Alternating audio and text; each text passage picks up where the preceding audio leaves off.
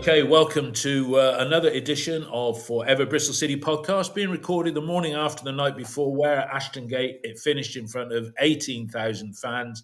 City won, Wigan won. A little bit of after the Lord Mayor's show, because we had that impressive win against Norwich at the weekend. Did we turn up expecting to beat them? Nigel said, be warned, they're not going to be any pushovers, and they had gone 2 games without defeat. Joining me are Mark and Ian. Ian sat with me today, and we may have Chris Honor dropping in for a few comments as well before he goes off to play golf. But anyway, chaps, let's do as we normally do. I'll start with you, Mark. I mean, did you rock up at Ashton Gate last night expecting to win and build on an impressive performance against the Canaries? I was confident, but I didn't expect us to win. I knew it would be a much harder game, and it would be a better indication of where we are as a team. And frustratingly, it told me exactly where we are as a team, because I thought Wigan defended really well. They made it hard for our players to play, and I thought they played the better football down the flanks and created more chances. We weren't creating enough. Again, our midfield failed. To pass through the lines, didn't create enough shots on goal, but we didn't lose the game. We could have slipped to defeat right at the end. So 4 points from 2 games isn't bad, but it just shows you that I think people have got to get, they've got to screw their heads on properly. We're not going to get to the playoffs. We're gonna build on moving away from the table. That's what we should concentrate on. Put as much daylight between us and the bottom 3 as possible, as quickly as possible. Get points on the board, because at the moment we're struggling to get enough shots to win games, and scoring 1 goal per game isn't going to be enough, and that's what happened last night. Okay, Ian, your thoughts. Perhaps wrong for me to say expected to win, because there's no easy games in this division. But what were you thinking as you rocked up there last night? I didn't rock up expecting to win, but I thought we might. Well, let's look at the positives. We're 10 points clear of Wigan, 12 points clear of Huddersfield, and 12 clear of Blackpool, with a vastly superior goal difference. So if we're 10 points clear of Wigan, that's effectively 11, and 13 clear of Huddersfield and Blackpool. So we need 13 more points, in my humble opinion, to guarantee survival this year in the Championship. And if we can't get 13 out of 45, we need shooting, never mind relegating. Another positive for me was the crowd. I thought the crowd got behind them very well. Not a great idea from the club. Lots of tickets being checked in the Dolman last night to make sure you were going in the right block. Now, I think, for whatever reason, the population of A block, by more, we'll call it more vociferous supporters, has been a bonus and raised the atmosphere level. And considering Wigan brought a carload as opposed to Norwich, who brought 2,300, then you need that. So I think that was a positive. We're 8 points clear of Cardiff with a game in hand. Anis Mehmeti, got to mention him, best player on the field, 8 out of 10. The other positives for me, continue the unbeaten run. Our defending of set pieces has improved immeasurably. We're 7 points off the playoffs with a game in hand. Had we won last night, it would have been 5. And when you look at the division, I've been saying all season that apart from Burnley, it's an average division. 6th in the table, playoffs, to 16th, us, 7 points. I know, it's ridiculous. All right, so Nigel hinted pre-match there was going to be changes. You never change a winning side, so they say. And we talk about rotation, but it's not exactly that they're playing every midweek at the moment. In fact, next week, they have got a week off in the middle of the week. There's no games next Tuesday or Wednesday. Mark, when you saw the lineup, a complete change of the front line, did you think, well, that's good? And on paper, I think I tweeted on paper, well, you look at the 3 that have come in, Vyman, Cornick and Mehmeti, well, that doesn't look weaker. But what did you think? Too much? I was shocked and stunned. Ian had to get me another cappuccino from Kofi. It was terrible. No, seriously though, I thought it was a couple of changes too many. I think we all expected Mehmeti to play. You mentioned it in the Norwich review. I could see the logic in it. Refresh the front line. The players on paper are good enough to start compared with the other three. Unfortunately, Harry Cornett's going to need more time to gel, and Andy Weimann looks very rusty. And his delivery was pretty poor last night. He can play on the right side of a free, but he looks like a player that hasn't played for weeks. And like I said, Cornick needs more time to bed in. So 2 changes too many up front. I think I just brought in Mehmeti for Bell. Yeah, what did you think, Ian, with that changes? Before the game, I said I'll stick my neck out and say that I think it's too many at once. I could understand changing one. I wouldn't have left Sykes out because he's on a hot run of scoring goals and we're not exactly full of them. So I was surprised that he made 3 changes. The problem is, if you say, well, the players up front had done a lot of running and they were tired, does that imply that the players in midfield hadn't done a lot of running against Norwich? Because we didn't have the ball, and you always do a lot more running when you haven't got the ball. So what do we do with them? And one of the questions I'd like to ask Chris is an ex-pro who knows a lot more about these things than I do, what he would do if, God forbid, Alex Scott and Joe Williams are suspended at the same time. So, no, I thought changing 3 was probably a bridge too far. I can fully understand the reasons for doing it. But had we won, you could say, well, there you go, it worked. Unfortunately, we drew. And if you said to a casual last night, one of these sides is 7 points off the playoffs and the other side's in the bottom 3. You'd have thought they were the ones that were... You'd have thought Wigan were in 7 points off the playoffs. Yeah. So, not... It may come off in the sense that if the players rested are fresher for the Sunderland game, so they come in and do well, it may pay off in that. And if we can go on for the rest of the season as we have over the last 2, averaging 2 points a game, that would be absolutely brilliant. And that's what we need to do before the game, or I said at the weekend, 16 games to go. It needs to go something like 10-4, to get that playoff place. That's assuming 71 points. Well, that was one of the draws off the 4 defeats.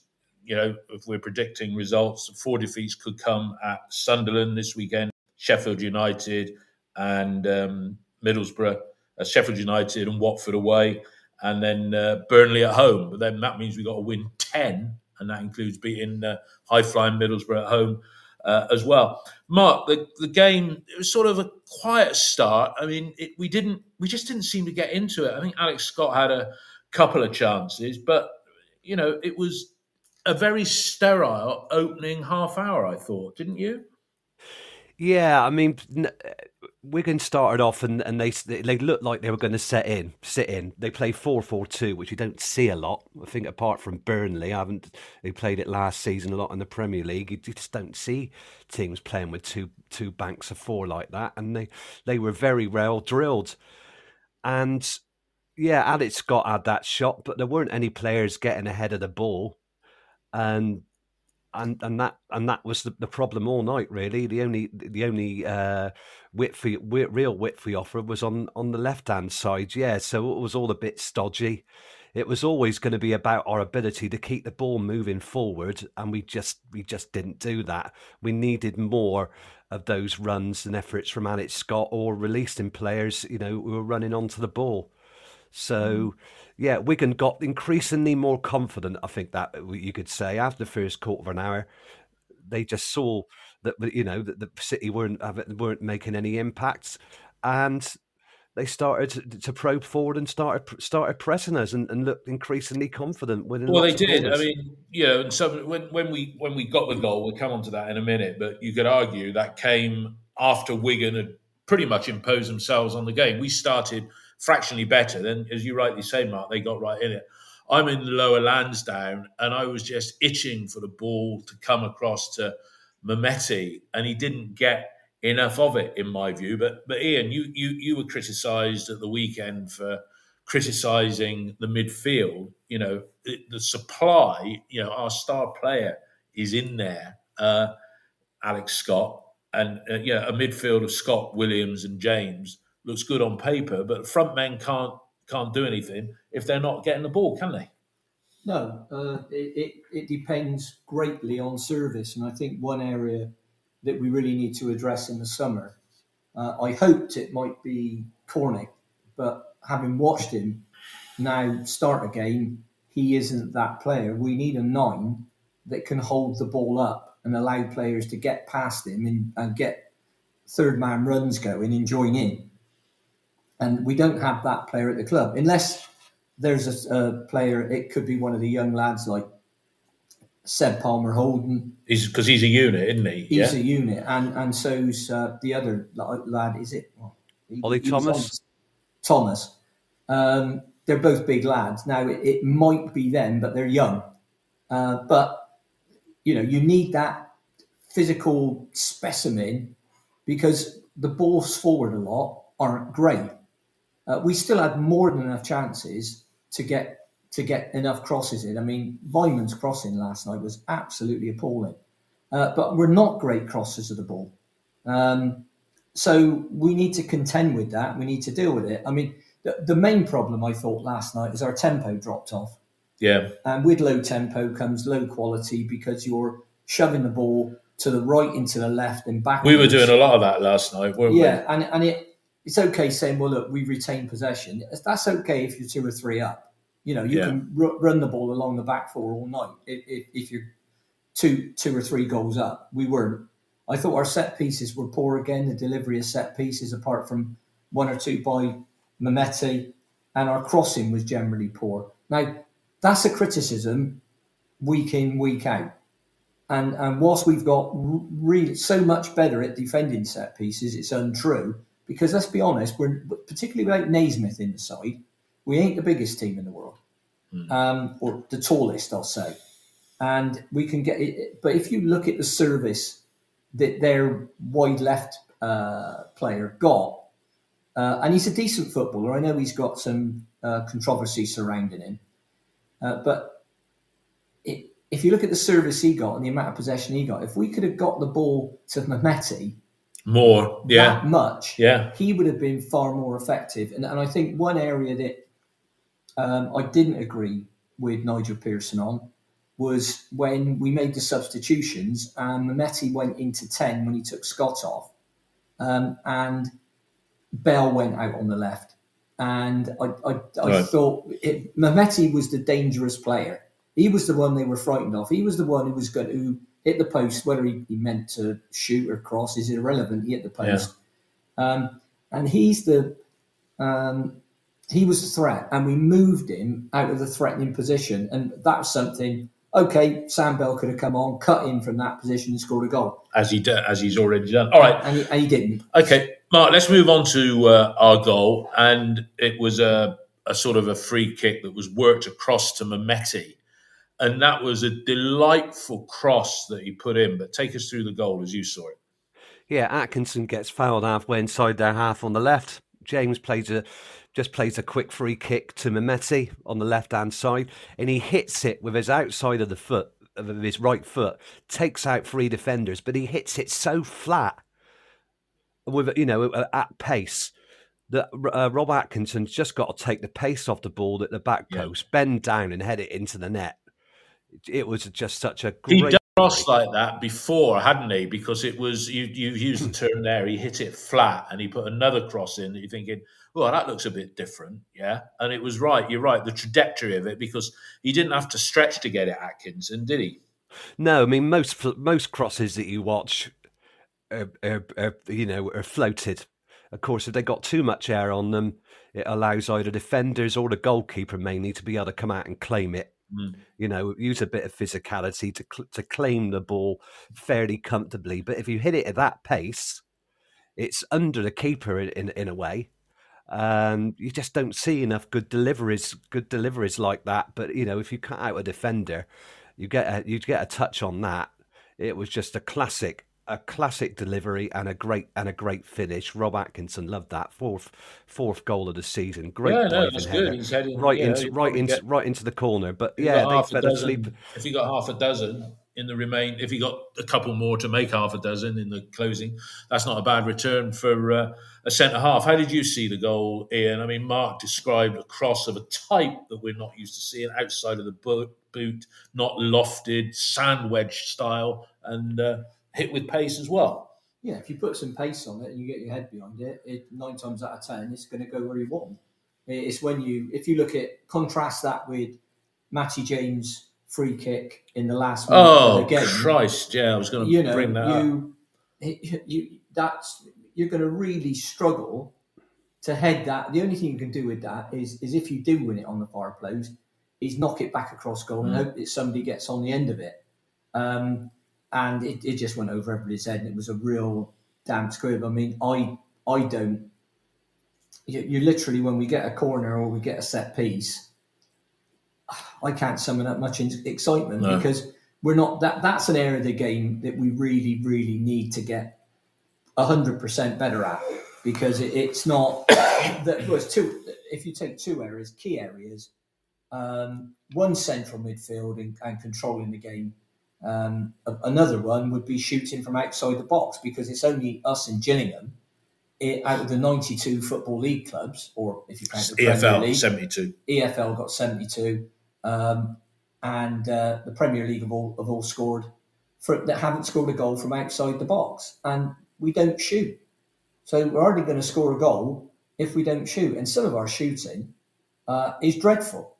So that's something that we need to do, and I totally agree with Nigel Pearson in his interview the other day, where he said we're miles from where I want us to be.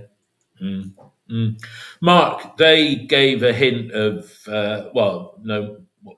they deserved a point. Let's not beat about the bush, and they could have won. They did, but a hint of what was to come in the second half. That TA hit the bar just before the interval, didn't he? Yes, that was a good effort. Yeah, came back to him from a corner and he hit the ball beautifully. You know, with little pace, it just arrowed. I mean, it was Max would have had no chance. It hit the top of the bar rather than the face of the bar. But he's a loanee that Torre brought in from Slavia Prague in the middle of January. He's played in the Europa League Conference League. Looks a really good acquisition. Strong everywhere for them last night. You know, I mean, you look at Maloney. He came in on the 28th of January, so he only had a couple of days to organise transfer. He'd brought in Martin Kelly and Sinani from Norwich. All the other players he's inherited, so he's done a great job there. He's not the guy who used to play for Huddersfield, is he? Yeah. He is once upon a time, but yeah. But Teehee was great. Him and Power. I mean, Power was working really well down the right, but yeah, that Teehee was everywhere. You know, physical, powerful, and they just wanted they just want to force a lot of set pieces. They weren't fantastic in open play, but they kept us quiet.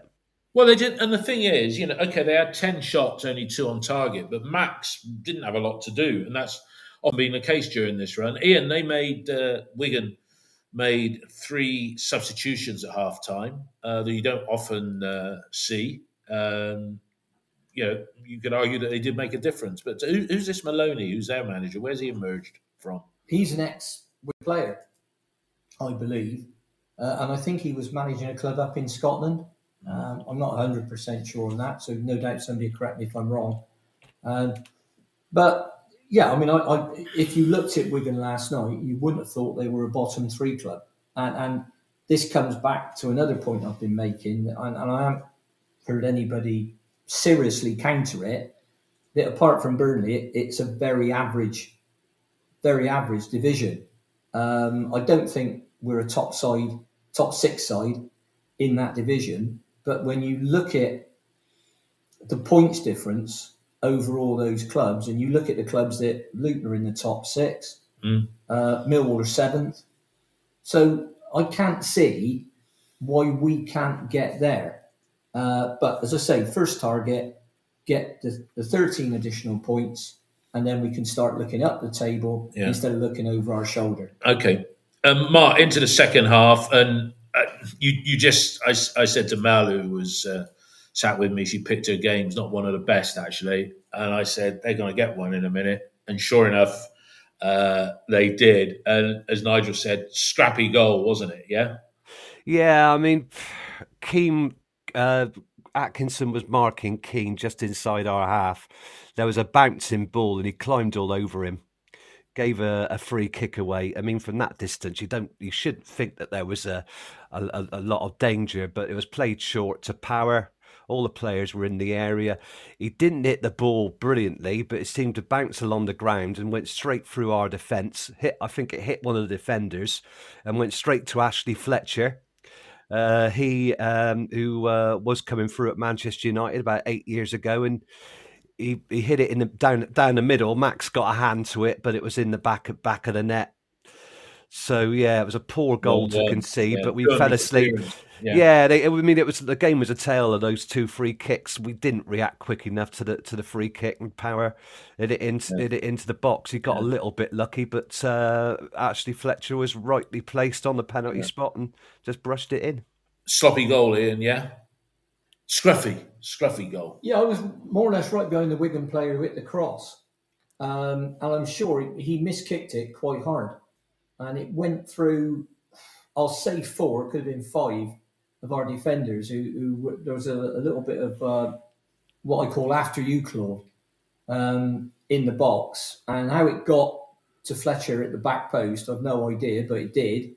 And he half scuffed it, but managed to get it in the net past Max. And something similar-ish happened late on, and Max managed to get down and save it this time and saved our bacon. So, yeah, not a good goal to concede. Listening to Nigel Pearson after the game, he obviously wasn't pleased with it. But as we've all said, a point's better than none, and perhaps that was a game that last year we would have lost. That's what he said as a game. Yeah, last year we would have lost that.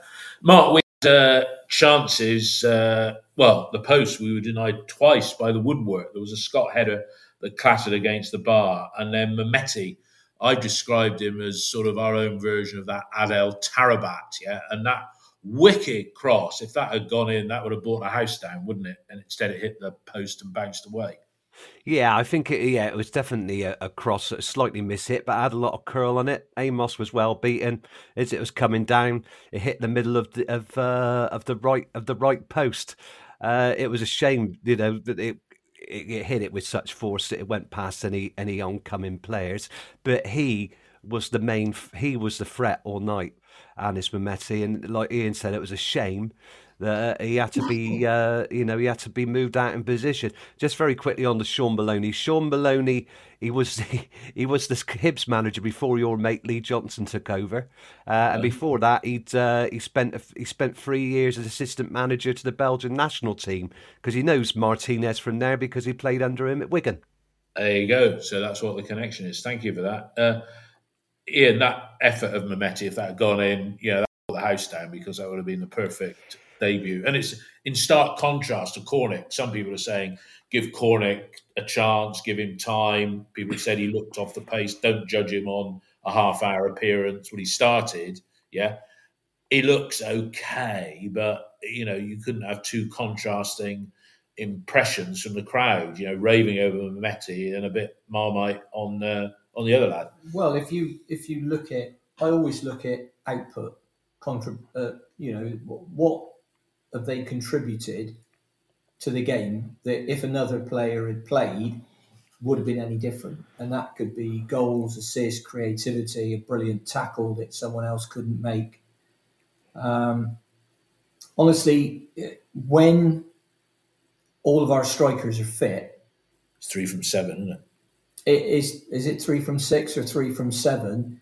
He was 4th choice at Luton, and he'll be, I think, 4th or 5th choice at Bristol City, because for Saturday, I already said, but I'll say it again, I'd start Sykes on the right, Mehmeti on the left, and Nahki Wells down the middle.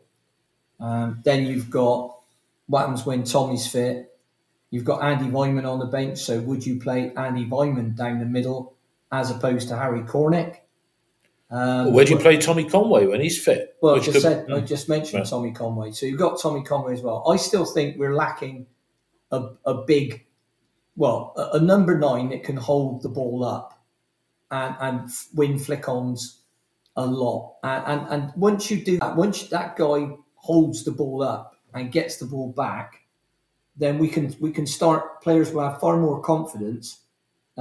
Your fullbacks, for example, in getting past the ball. Because at the moment, if the ball goes into somebody like Cornick or even Naki a lot of the time, and they don't hold it up and they don't get it back, if you're George Tanner or Cam Pring and you've bombed on down the line, and all of a sudden they've got the ball, and the ball gets knocked in the gap, you've got major problems.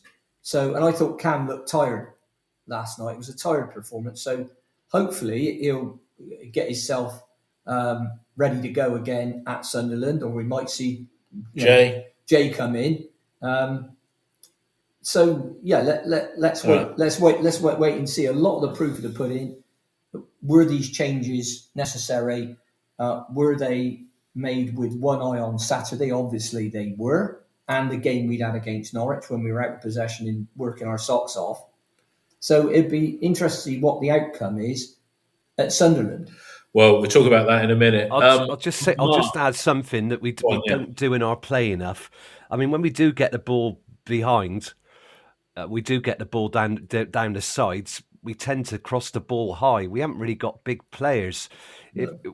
When we should be hitting the ball low, but what our forwards don't do a lot is get goal side of the fullbacks and take the ball at the near post. You just don't see them doing it. No. Dropping off and taking that ball at the near post. They're usually in the middle waiting for the ball to come to them. And, Naki Wells is only about 5'6", 5'7". He's not, it's going to take a good cross for him to get his head on it. And likewise with some of the other players, look at that cross that Vyman did. Look at that cross that Vyman did yesterday. I always say about Vyman, right? And I'm being vindicated because last season I held my hands up. He had a great season, 22 goals, 12 assists, but it was a one-off, yeah? And he is never controlled in possession. He reminds me of Vassell, who used to play for Villa. I had a couple of years in them occasionally, obviously when it didn't clash with City. And there are always lots of energy. And as Chris Honor says, and Chris sadly has not been able to join us. I think he's had a connection problem. He's off playing golf now. But Chris said to me, who he agrees with me, he just waves his bloody arms around and points. And one of those crosses that he did yesterday, it was hit with such pace that it would take somebody's bloody head off. And then it ended up going out for a bloody throw-in on the far side, didn't it, Ian? You picked up on that, didn't you? It went out on the full. And I think it either went into section 82 or went into the dolman. I couldn't see. It was dolman. It was dolman. Yeah, about edge of the penalty. Said, yeah. But it went out on the full. And I think I've never seen a cross that far over hit in 50 odd years of going down the City ground. That's just. I mean, I've seen people over hit crosses, and normally they go 3-4 yards beyond the far post. Yeah, I've seen that loads of times, and we've all done it when we've been playing. But honestly, over it that much, I don't. Well, it came probably 10 yards out from the byline where it went out for the bloody throw, which is why you probably thought section 82. I mean, it's got to be the missed kick of the year. And Andy Vyman's. I mean, if you look at people are saying what happens if Scott gets suspended, and the answer is, well, if you want a 10, you play Vyman there. You don't move Mehmeti off the flank. You play Andy Vyman there. Now, but we haven't been playing. Scotty's not been playing 10. He's the most advanced of the midfield players, but our 3 in midfield has been a bit narrow at times, and it's needed to be because we've been defending, and Scott needs to drop back in that gap so he can defend. But he does more running from deep when Naismith's not there. I mean, when away games, you see Williams get ahead of the ball. He scored 2 goals, hadn't he, virtually on the line against West Brom when he did it Rotherham. But you don't see him do that at all in home games. No, and if you're not getting players in the box and your crossing's not brilliant, then you're not going to score loads of goals. And if you look at the games where where Naismith played and we were very good, Birmingham, the 4-2 game, We could have scored 6 or 7. The West Brom Cup game, where we were excellent, we kept a clean sheet as well. And I think that's what Naismith gives you. And it's difficult. We haven't got a natural player in the squad to replace him. His passing vision This is Scott, yeah. and his leadership. No, I'm about Naismith. Naismith. We haven't got a player in the squad who is a Cal Naismith. I'm not saying a Cal Naismith clone, but a player who can do similar things. Matty James can, and Joe Williams can. And if you look at quality balls played out to Mehmeti, some of the best ones came from Zach Viner.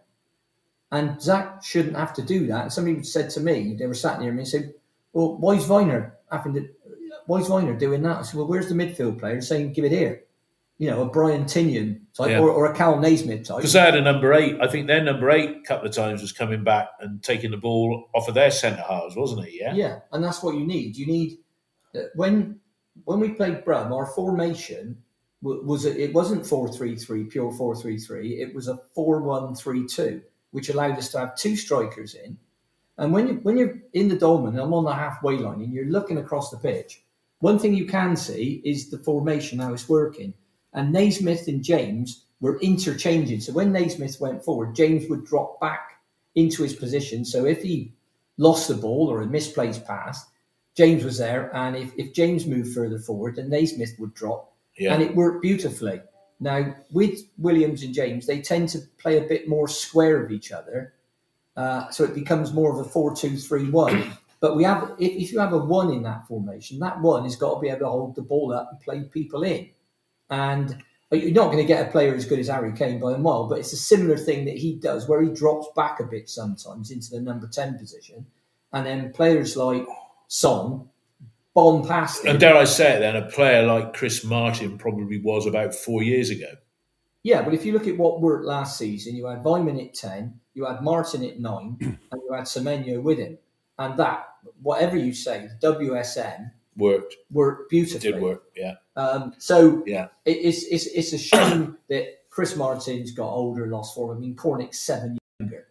So I was hoping that, and Nigel Pearson said, we'll make an experienced player better. He said that. Make him stronger and fitter, and he needs to get a lot stronger. I think he's got some nice touches. I don't think he's a bad footballer. He's got reasonable pace and reasonable touch. But I don't think he's that player. I mean, he might be good if you drifted him out to the left and he could come in on his right. I mean, the thing is, I think with Naismith being injured, it's a case of, James plus Naismith, and that's the best pick for the 2 in there. And James and Williams, they're not an ideal pairing. They sit. I mean, they sit too much, don't they? I mean, it was very predictable at the end. Most of the second half, Wigan were able, when they defended, they were able to sit in fairly comfortably. They knew they were going to get hit airily, and they had defenders who could cope with that. There was nobody prepared to make a run. When you got players running past you onto the ball, it's harder to deal with, isn't it? Yeah. And we only did that once last night. There was a ball in the first half to Andy Vyman, chested it too hard, and it went out to the left. He lost control of the ball, but there wasn't any real innovation at all in that match again. Right. Let's just wrap up on the game itself before we look forward to Saturday against Sunderland. Kenny Stroud, not Kenny Stroud. He used to play for us. Keith Stroud. He was one of those unsung midfielders. He ran a B&B, didn't he?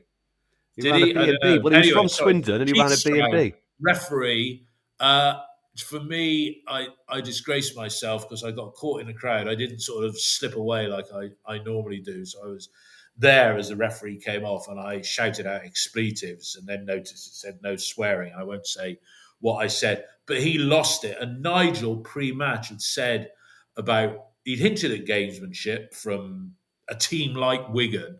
And my goodness, the 4 minutes of time added on, should it have been more? But the last 10 minutes of the game, I wish they were running matches like they did in the World Cup or part of the World Cup, where you do it with the ball in play, because McLean, it was all niggly stuff, and the goalkeeper going down. There was very little action in the last 10 minutes, the last 15 minutes of the game. Yeah, we didn't get a chance to build any momentum. And Ian, do you think Stroud, say lost control, but he let them dictate, and then that free kick we had right at the end, which was the last kick of the game, it was pathetic. It summed up our dead ball kicking for most of this season. But Stroud first. Well, Stroud's not a very good referee, and that's been the case for years. But many of the referees we've had, and some of them are Premier League referees this year, I think have been what I call a 6 out of 10 standard. They've got this instruction that not every coming together is a foul, and they've got to try and let the game run. Now, the referees that get it and do it well, they make the game much better. The referees that don't get it, Stroud's one of them, they make the game worse. But you certainly can't blame the fact that we didn't win on Keith Stroud. No. And as I said, I've been more unimpressed with referees this season than I have last. I mean, I don't think Stroud made many absolute howlers, but his control of the game is sometimes he's giving decisions that he, as a smaller person, he clearly can't see, and he's not helped by. Because, I mean, you look at Stroud, and it's like Land of the Giants out there, isn't it? It's like when you see a rugby referee and he's talking to some 6'8" number Prop 8 forward or a 6'9" player, and he's basically talking into the bloke's navel almost. And but I've seen a few times when the linesmen don't help. I mean, a ball went out close to the linesman, and he looked at the referee. The referee, Stroud, signalled, and then he signalled. And he was about 5 yards away, and it was on his side of the pitch. Now, when I see that happening, I lose faith in someone's ability. I mean, it was only a throw-in. I mean, we're not talking about... I think that says a lot about the person, because, they're, I don't want to make the run. I can't park it. I can't do, it's be positive, don't, put the flag up. I remember that incident, and you think, for Christ's sake, linesman, because the referee's further away, take some bloody responsibility. If he's like that, is he going to get his flag across his chest if it's a penalty? And the answer, that's no. He'll bottle it. Yeah. And that's why, one of the reasons why, there was a very good piece in Bristol Live, if anybody wants to look at it and find it, about the penalty incidents. I think there have been about, I'll say 25, it could be more, a bit less, and a couple I added into it because I didn't think that they brought them up. But, and I think of those, 9 were what they termed a stonewall penalty, and I agree with every one. And you've really got to start asking the question, why is that? And it needs more explanation. I mean, we've had the VAR situation in the Premiership. And VAR was brought in to eradicate mistakes. Now, all right, is a mistake just any mistake, or is it a clear and obvious error? There's a big difference between the two. For example, referees in the past have sent off the wrong player. That's happened 2 or 3 times with a game. I remember a game between Arsenal and Chelsea, and the player standing there saying, "What me? No, it wasn't me. It was him. No, it wasn't. Get off." So I think that's something that they really do need. Howard Webb and his merry men really need to sit down and sort that. And as I say, the overall quality this season, I think, has been, for me, it has been poor, but it hasn't been. They haven't been making absolute hangers. Right. Well, no, and not like, was it Lee Mason in the VAR place? He forgot to put the lines on. So you talk about getting referees. That was last weekend's game. Well, and he's a Chelsea. He's a Premier League referee and doesn't even know how to use the equipment properly. Yeah. I have to say, though, I think Howard Webb shouldn't. The guy was running it before, and I've read. Who's that? Mike Riley. He ran it before, and I've read who's the referee that. Refereed the European Champions League a few years ago. Mark Clattenburg? Clattenburg. I've read Clattenburg's book, and he didn't speak highly of Mike Riley at all, whereas Howard Webb struck me as a decent bloke, and maybe we'll get Things might change under his stewardship. Okay, Mark, looking forward to Sunderland, the Stadium of the Stadium of Light, as they used to call it. Another word that's what you used to call it, the Rovers ground. We last won there. I was on the Sunderland podcast yesterday, and we last won there. I think it was 2017-18. There was that 3-3 draw at home, but back in September of I'll call it our halcyon half season, we won there 2-1. Milan Djuric got the winner. There's going to be 40,000 Wearsiders there at the weekend, yeah? I had 38,000 last week against Reading. They won 1-0, 3-0 win at Loftus Road, but everybody seems to be beating QPR at the moment. This is going to be a real tough test, and never mind rotating the front three, which is what he's done. But, James, Williams and Scott, they're going to be recovering today, travelling tomorrow. This is a place where it would be nice to get something just to keep the run going, but it's going to be bloody difficult. Or is it? They're not all that. Well, they picked up their form after a defeat and a couple of draws, like you said, with those 2 wins. But they got a good young side. I mean, they had to get over the setback of losing Alex Neil, who walked out on the early this season to go to Stoke. Tony Mowbray, him of the face that looks like it's seen a keen wind, has taken over. And they've also lost Ross Stewart for the season, and Ellis Sims has gone back to Everton. So they got Joe Gelhardt up front. Who's a bit of a prodigy, went from Wigan to Leeds a couple of seasons ago, but never really featured in the first team. And Jack Clark, similarly, he had the same experience at Spurs, was loaned to them last season, did brilliantly, and they signed him in the summer. So, Alex Pritchard in midfield seemed to have had the second coming, really, after he looked like he was going off the radar. Luke that was a Lee Johnson signing, wasn't it, Alex Pritchard? Yeah, I think so. Didn't he try? Wasn't he linked with us at one stage? Yeah, I think so. I mean, he went from Spurs, didn't he, to Norwich, up to Huddersfield. But I mean, he's picked his career up again. Looked very good at Ashton Gate. He really ran the game. But they've got Clark and Gelhardt up front, and they look like they're finding their form. They're in the top 4. They're averaging over 35,000 a game. It's going to be intense, but they will be expected to win. That will give us room to play. They got Danny Bath at the back, ex-Wolves player, was at Stoke as well. Fouled Bobby Reid in that famous game we lost 2-1. Got sent off, so he's back there. Keeper saved a penalty the other night. It's going to be very, very tough. They got a young team who have got momentum after coming out of League One. They've had to change the team a bit. They changed the manager, but they still got the momentum. And their fans travel well, and they support them at home. It's going to be a bit of a cauldron up there, and you just hope that we don't get. I don't think we'll fold. We can take it,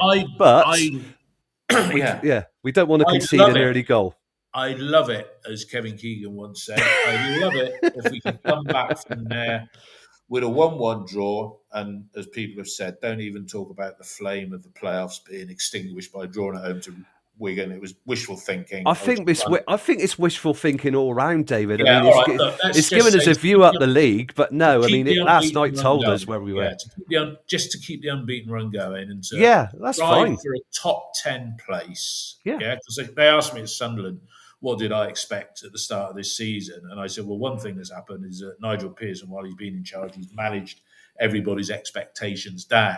And if you'd have asked most City fans at the start of the season, it was survival, and finishing about 15th or 16th wouldn't have been a bad season. With all what we've been through, we're trying to restructure the team. Now, if we did finish in the top 10, that would be a massive achievement. So a draw to keep the run going, that would be great. Ian, it's not going to be easy on Saturday up there. They've got momentum.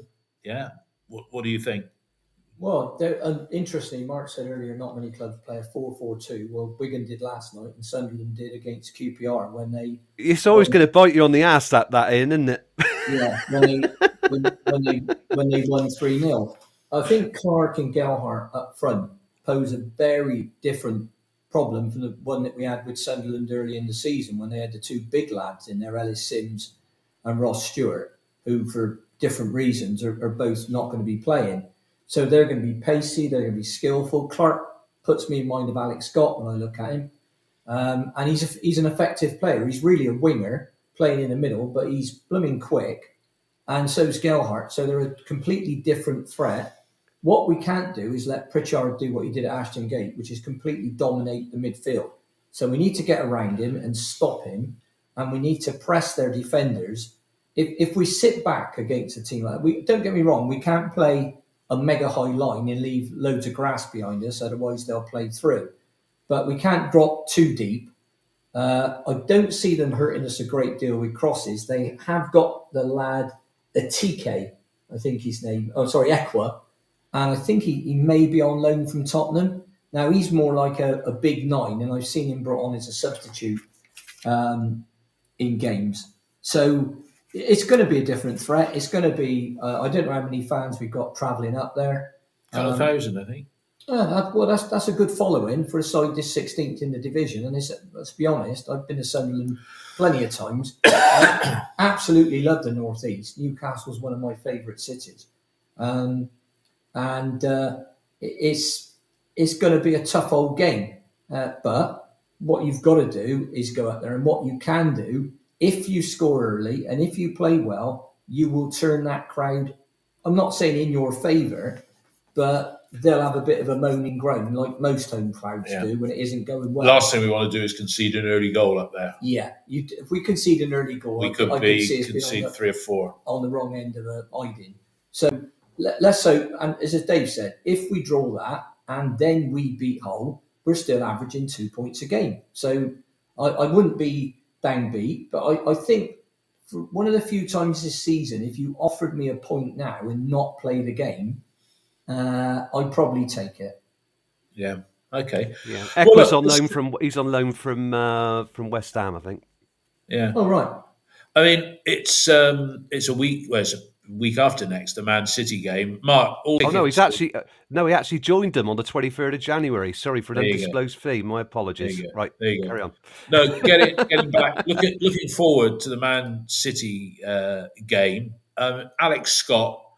It's a showcase for him, isn't it? We want him to play a game that captures the imagination. And we want to see more moments from him, like that move that he did and pass, leading to one of the goals at Preston. And in the summer, Mark, would you agree with this? And I'll ask Ian the same question. If we sell Scott, let's be realistic, for 20 million, that is going to enable the transfers, even if we don't spend all of it because of FFP, that's going to enable the improvements in the key areas. So, Mark, are you resigned to losing Scott in the summer and, playing a blinder against Man City, win, lose or draw, more likely lose or draw or lose, it could stick a couple of million on his value, couldn't it? And good luck to the lad and flourish your career away from Bristol City. Yeah. I mean, it's a great showcase for him on national TV. But I'm resigned to him losing this summer. People are saying, "Oh, you shouldn't say that while he's here." But he's a bright lad, and he was happy to. We 25 million valuation does look quite high. He needs to add goals to his game. The problem we're not going to have Kyle Naismith for the Man City game. He won't be fit. So somebody's got to get the ball to him in those pockets of space between midfield and between their midfield and defensive line, Man City, for him to really, either shoot or play other players in, because otherwise he's lost if he has to take the ball deep. He against a team like that, he could get caught in possession and then we're buggered. He'll start committing poor fouls in their half. So if he can play in that space, in those pockets of space, then he could have a great game, and he could also bring the likes of Sam Bell in and and Sykes, who are likely to play on the right, because of course we haven't got the likes of Mehmeti or Cornick, because both of them are they're cut side. Interesting. Ian, Alex Scott, it's a showcase for him. Even if he got booked on Saturday against Sunderland, he wouldn't miss the Man City game, as we've been corrected. It's different competitions. So you resigned to losing him. And do you think he should just take one for the team and get that booking out of the way? Because it's almost as if, let's just, the booking gets struck off, doesn't it, for the last 10 games? But if he knows he's going to get a 2-game suspension, if he does get booked, he's going to be thinking twice about some of the tackles that he's going to go in for. Although you might argue, Ian, that some of the tackles that he goes in for are a little bit reckless, or have been in the past, and they've been unnecessary bookings. So resigned to losing him, and is it an albatross, this one more booking and you suspended, affecting his game? The booking, no, he shouldn't try to get booked. Is he going to move on in the summer? I think, is he going to move on in the summer for 25 million? I can't see someone at the moment, if you're paying 25 million, you're paying that for potential. Because if you look at his stats, honestly, they're not that great. Goals, assists, create. So if you're paying 25 million, if you look at the players Wolves bought instead of him, they're full internationals with much better records. But what we always forget about Alex, or a lot of people do, is his age. Now, at 19... he's probably the best player we've ever had at 19. Now, with us, he's getting regular first-team football. He's now probably nailed on to start every week. He might get rested like they all do. So, am I resigned to losing him? No, because we could sell him for a lesser fee and then have him on a one-season loan back, which is almost like the best of both worlds. Where you get your money, or you get a lump of money, and you keep the player. So it depends on ins and outs in the summer. I mean, we don't know that. I think the only player that we've got, I would say, probably less than 50-50 chance of keeping is Thomas Callas. At the moment, he's covering 3 defensive positions. So if Tanner goes out, Thomas Callas will play right back. If Zach Viner goes out, Thomas Callas will play right centre-back, and if Rob Atkinson goes out, Thomas Callas will play left centre-back. So we haven't really got much else in the way of covering that, unless you start playing people out of position, and we know how well that went. So, no, on Scotty, I'm not resigned to losing him, but I think if we could get 25 million, and it won't be up front, but let's say we got 20 plus 5, with add-ons, and remember, with add-ons, you may or may not ever get them. I still think he's better off staying with us than going to, let's say he went to a top 8 Premiership side. Is he going to get in that side week in, week out? No. Not at the moment. So what are they going to do? Well, they might ship him out on loan to a lower Premier League club or an upper Championship club. Now, does he really want to do that? When he's a 19-year-old lad, he's effectively living away from home, or he's been in Bristol quite a while, lives in the same place as Tommy. So does he really want to do that, or would he be better off staying here and having another season and developing here? Because he's still going to play England under 19, England under 20, whatever he does. So, no, I'm not resigned to losing him, but if the club get 25 million or anything like it, you know how that's going to go because of the financial position that we're in. And we'll know a lot more when we get the chance to ask Steve Lansdowne some questions later on today. Yeah. All right, guys and listeners, thanks a lot for joining us today. As I said, we'll be back on Saturday at 6:00 with a review of the game at Sunderland. Let's hope we're talking about... Dave, sorry, can I just say, I need to correct myself. Pierre Ekwa isn't a 9. He's a defender or a midfield player. 6'2", young lad, outgrown under 21 football, according to David Moyes. So just correct myself there. All right. I was confusing him with somebody else. There we go.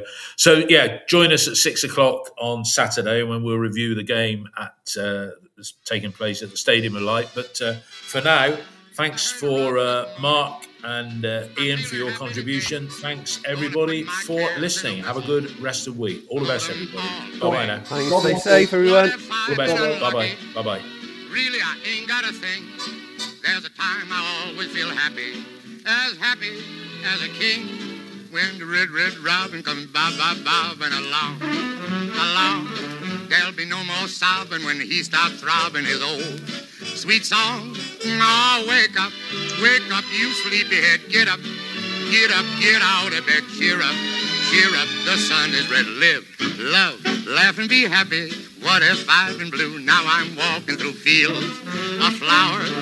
Rain may glisten, but still I listen for hours and hours. I'm just a kid again, doing what I did again, singing a song.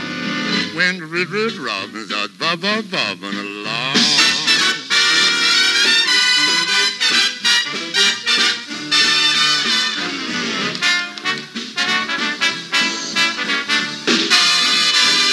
When the red, red robin comes bobbing along, along.